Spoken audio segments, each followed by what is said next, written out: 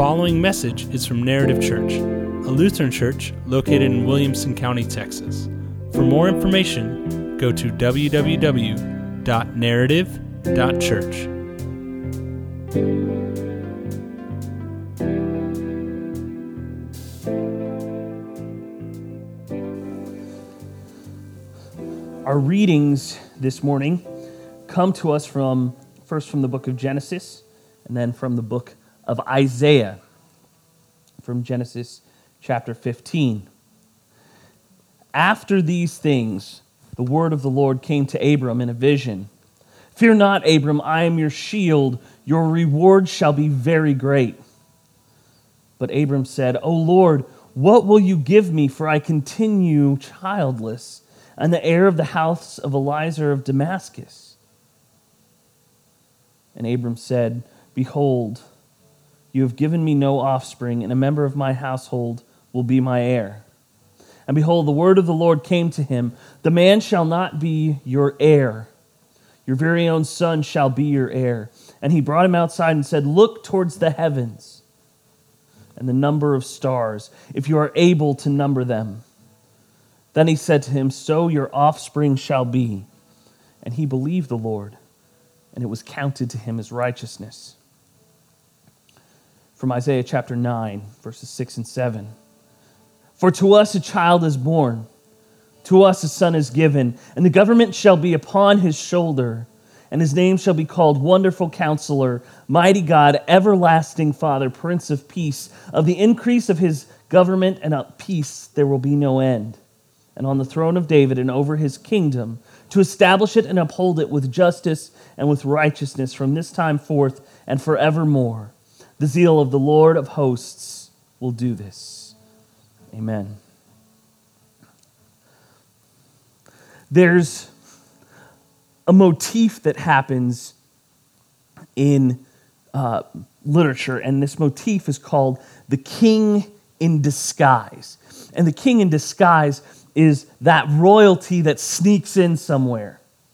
Maybe the first place we see this in Western literature is Odysseus in the Odyssey, as he sneaks back in to his own throne room, disguised as a sojourner.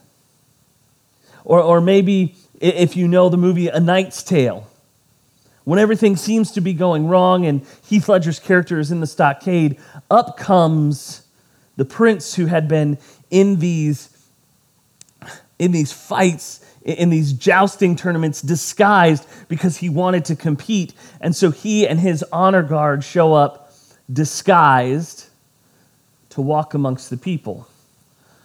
There's at least one or two or three versions of Robin Hood that have King Richard walking around in and amongst his people in disguise. Maybe you know of another book, another movie. King Arthur does it in several different stories of his. But this is a motif that shows up over and again. And in fact, as I was looking at it, this happens in real life. I read a story about one of the kings, present-day kings in the Middle East, who dressed up as a reporter so as to meet a dignitary coming to his land in the taxi as he came in. The king in disguise is a motif that kind of threads its way through history, and the purpose is for the king to be unknown, so he can walk amongst the people, so he can be seen but not be seen. And so the king among the people is a motif of the king putting aside his royal trappings to exist again amongst the common folk. We've been walking our way in Advent through this idea of unprecedented. And if we took a quarter for every time someone called this year unprecedented, we wouldn't need any more stimulus packages, because it seems like everyone is saying, what an unprecedented time, what an unprecedented year. I don't know if you've seen any of the jokes of people talking about how God and an angel are talking, and the angel mistakes that God says, "I want all these things to happen." And the angel says, "In 2020, right?" And he said, No, in the 2020s, it feels like a decade of things have happened in a matter of 12 months. And so as we look at Advent, we want to take that idea of unprecedented and look and see how does that apply to God's plan for Jesus as our Redeemer. So last week we talked about that plan. We said it was unprecedented that God would come down to save us, that he would send his son, that as creator, he didn't need to do that, but still he did. This week I want to talk about an unprecedented people. That God would look and would say, I'm going to come to this world through regular people. I will be the king in disguise. Our first Bible reading this morning was the story of Abram, who becomes Abraham, the father of the people of Israel. Now, as we read that story, we can think, oh, well, this is Abraham. Abraham is a famous guy. He is well known. But at that point, he was just some guy in the wilderness speaking to God, that he trusted what God was saying. And if you've been in church for any amount of time, you've probably heard this idea of Abram, your descendants will be as many as the stars in the sky. I don't know if you've been to a place where there is little to no light pollution. Chelsea and I got a chance to go to the middle of nowhere in the mountains in Arkansas for our vacation this year. And one morning we had it where we woke up real early and there were no clouds and you could see the Milky Way, and the amount of stars were just unfathomable. So when we think number of stars, of course we know there are so many, but think of it this way. When there's no light pollution, when there's nothing there, when we have Abram out in the desert and he looks up and he sees the stars, it's not the one or two or three that shine brightest, it's all of them. It's the galaxy that he beholds. And he's like, I'm just some guy and I'm old, and I'm so old that my line will probably be covered by my nephew, because I don't have anyone in my family line to take care of it. And God says, trust me, I'm going to give you an heir. He takes him outside and says, look at the stars. This regular guy who didn't have a kid, and he says, look, and those will be your heirs. And as we look at that, not only does from this line come the people of Israel, but because of that connection, because of the Messiah, when Abram looks up and as he becomes Abraham, those many descendants are not just his bloodline, but they are in fact the redeemed people of God. They are his church.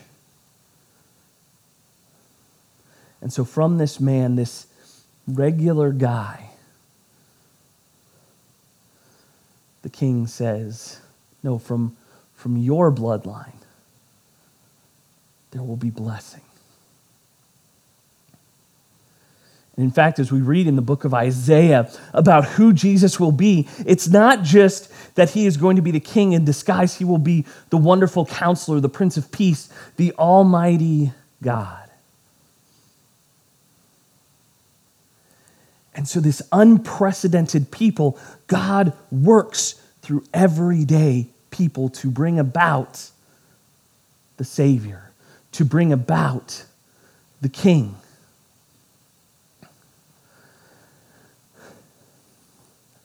How often do we look at our own lives and want things to happen, things of greatness to happen to us, that we look and we try and reach out to greatness? Just think of the autographs you try and get, right? What's the point of an autograph? I would say the autograph is actually going away and being taken over by the selfie. The point of those are to show that you have come in connection with greatness. You have connected with someone greater than yourself. And what God says is, I want to come and be amongst the people. Now, as we look, and we'll talk more about Jesus' lineage in a couple of weeks, these are regular people like you and me, people who experience suffering, people who experience joy, people who go about their daily jobs. The joy that we find in this unprecedented people is that God would use Abraham to create a nation. And from this nation, he would protect it, not for the purpose of it being an earthly empire, but instead of him saying, no, you are my chosen people, and from you, the king is coming. And these people would get so frustrated because God would say, listen, I'm your king. You don't need a king. I'm your king. And so he would send what he called judges to come and protect them in their times of need. But all the while, he says, remember, I am your king. You don't need an earthly king. But the people start looking around them to all the nations, and they see how great kings are. And they say, no, Lord, this is how it's supposed to work. We have a king who's in control, who takes care of us, who conquers. So we want a king. We want power. And God says, that's not what you want. I'm your king. I'll care for you with the judges in your time of need. But the people keep saying, we want a king. So finally, God relents and says, you want a king? Here you go. And it begins with King Saul, and then David, and then David's line. And what we find out is the downfall of Israel is not based upon just completely their sin, their falling away from God. It's based on the idea that they said, we want a king who's not you. We want an earthly king who will show us glory and power and might and build an empire so we can rule over more people, so we can gain more wealth. But God's plan, this unprecedented plan, said, no, this is going to be from unprecedented people. That the king is going to come in disguise. The king is going to come in and amongst the people. He won't come with the sound of trumpets and war. No, he will come to the sound of a manger, to the sounds of a barn, of animals who are eating and sleeping. Most likely in that time, some form of cave or rocky outcropping. It won't smell like a palace. It will smell like a feed trough. And so our king comes in disguise. In an unprecedented way, he steps down. He takes off his royal garments. He takes off all the power and glory he's been given to come as an infant. He sets aside everything he has to be a baby like we once were, to step into this world and work among an unprecedented people, that it wasn't in high places, it was in the lowly place. The king comes in disguise, not as some kind of experiment to try and figure out what's going on with the common folk. He doesn't come because he needs to sneak in and try and get past everyone so they don't recognize that he's king. No, the king comes in disguise because he says, when I go to the cross, I want you to know I have experienced your life. That when I go to the cross, I go not as simply the Almighty God, but also the creation I made. As an everyday person, completely God and completely man, the king comes in disguise for us. So that we know he walks as we walked, he did as we did. That the people he has come from Abraham, Isaac, and Jacob, from the line of David, which was broken. You see, it was always prophesied that the Messiah would come from the line of David, but that line falls apart. And in fact, we see a shoot will come up from the stump of Jesse, who is David's father from that line, and so is Jesus. I mean, even to the point that it's not just that he comes along and is of the bloodline of David. No, he's adopted in to the bloodline of David. You see, even as the king comes, as he is in disguise, he sets this up for us, that we who may not be of the direct descendant and bloodline of the chosen people, but we are adopted into the church through our salvation. God even models that when he comes. His son comes to Joseph, who is of that line, but is not his biological father. It's his adopted father. So even as the king comes in disguise, he models that idea of adoption for us. That joy that we can find there. God comes to an unprecedented people, simple, everyday people. To Mary, to Joseph, of the line of David, of Abraham, reaching all the way back. But he comes in disguise for us. He comes in disguise for our benefit. He comes simple because we are a people who can look and say, we need a Savior.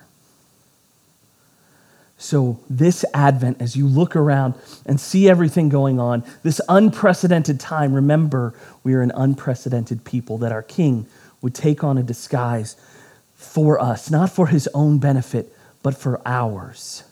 That he would choose regular, everyday people to bring about his Messiah. That he is the king. We don't need any others because he is the one who, when he is in disguise, he does it for our benefit, not his. Let's pray. Lord, let us rejoice in what you've done. Let us give thanks that you would step down, setting aside your kingly robes and instead taking on our nature to be in disguise for us. Lord, let us rejoice in that this week, that we have a God who would be in disguise for us. In your Son, Jesus' name, we pray. Amen. A couple of quick announcements for this week. First off, Wednesdays, every Wednesday through Advent, we have a YouTube devotion that's happening. You can do this with your family just around the Advent wreath. We invite you to be a part of that. And hey, if you don't want to do it on Wednesday, you want to do it on Thursday, Friday, Saturday. Heck, if you haven't done last week's, you want to do it this week, that's fine. It's on our YouTube channel. You can find it there. There's a link for it at our narrative.church/live on our website. Also, this is a very important time that there are two things I want to challenge you to do. The first one is we need those air mattresses that we give to Round Rock ISD for Advent. Joy Schultz has stepped up to help us deliver those and make sure they need to get where they're going. But if you go to our webpage, to our homepage, narrative.church, and scroll down, you can find all the information you need when you click the button for air mattresses for Advent. Listen, this is a big deal what we do. We're a small church, but this is a big impact we can have. Every year at this time, we get to come in and help restock these air mattresses for kids who don't have beds. And I think it's our challenge this year in the midst of everything to do as best we can again. So I challenge you, go to narrative.church, scroll down the webpage, find that button for air mattresses for Advent. You can find out all the information you need there to get air mattresses so we can get them to these kids. Now, second, Christmas Eve is going to be a little bit different this year because the brewery is going to be open from 4 to 10. We're going to have our worship together, a time of carols and song and a short message at 2 o'clock. That's a lot earlier than usual, but we still wanted to get together. So that's 2 o'clock on the 24th. Now, I shared with you last week, I was really looking forward to that candlelight, silent night. It's something that just gets me excited. So Matt and I talked, we said, we're not going to get rid of that. We want to do that. So Matt and I are going to put together a devotion that you can do at home with your family. And we have a kit for you to do those things. We need you to sign up so we know how many kits we need to make. So once again, if you go to the website, and then if you click events up in the corner and you scroll down to the Christmas Eve event, you'll see a sign up there where you can let us know how much stuff you need for your Christmas Eve Devo kit. This is going to be a great thing. Matt and I are really excited to be able to put this together for you, but we have some volunteers who are putting together those kits, and we just need to know how many we need and then give you the times that you can pick them up so you can use them on Christmas Eve. And it's something you can do with your immediate family, with friends or family who are in town. Just let us know how many you have, but we need to know earlier rather than later, so if we need to order more things, we can get those. But it's going to be great, so I'd encourage you, go and sign up after worship, right? You have your laptop out already, so just as soon as we're done, head over to narrative.church and explore all of that stuff. Now remember, God stepped down in disguise for us, and in fact, part of where we are now is that disguise that Jesus now lives in us, that we kind of get to be part of that disguise, that we get to be his hands and feet in the world. So as you go out this week, live in the promise that God came in disguise for you, and that you get to now go out as his people in disguise for him, to be light shining into the world. May the Lord bless you and keep you. The Lord make his face shine upon you and be gracious to you. The Lord look upon you with favor and give you his peace. Amen.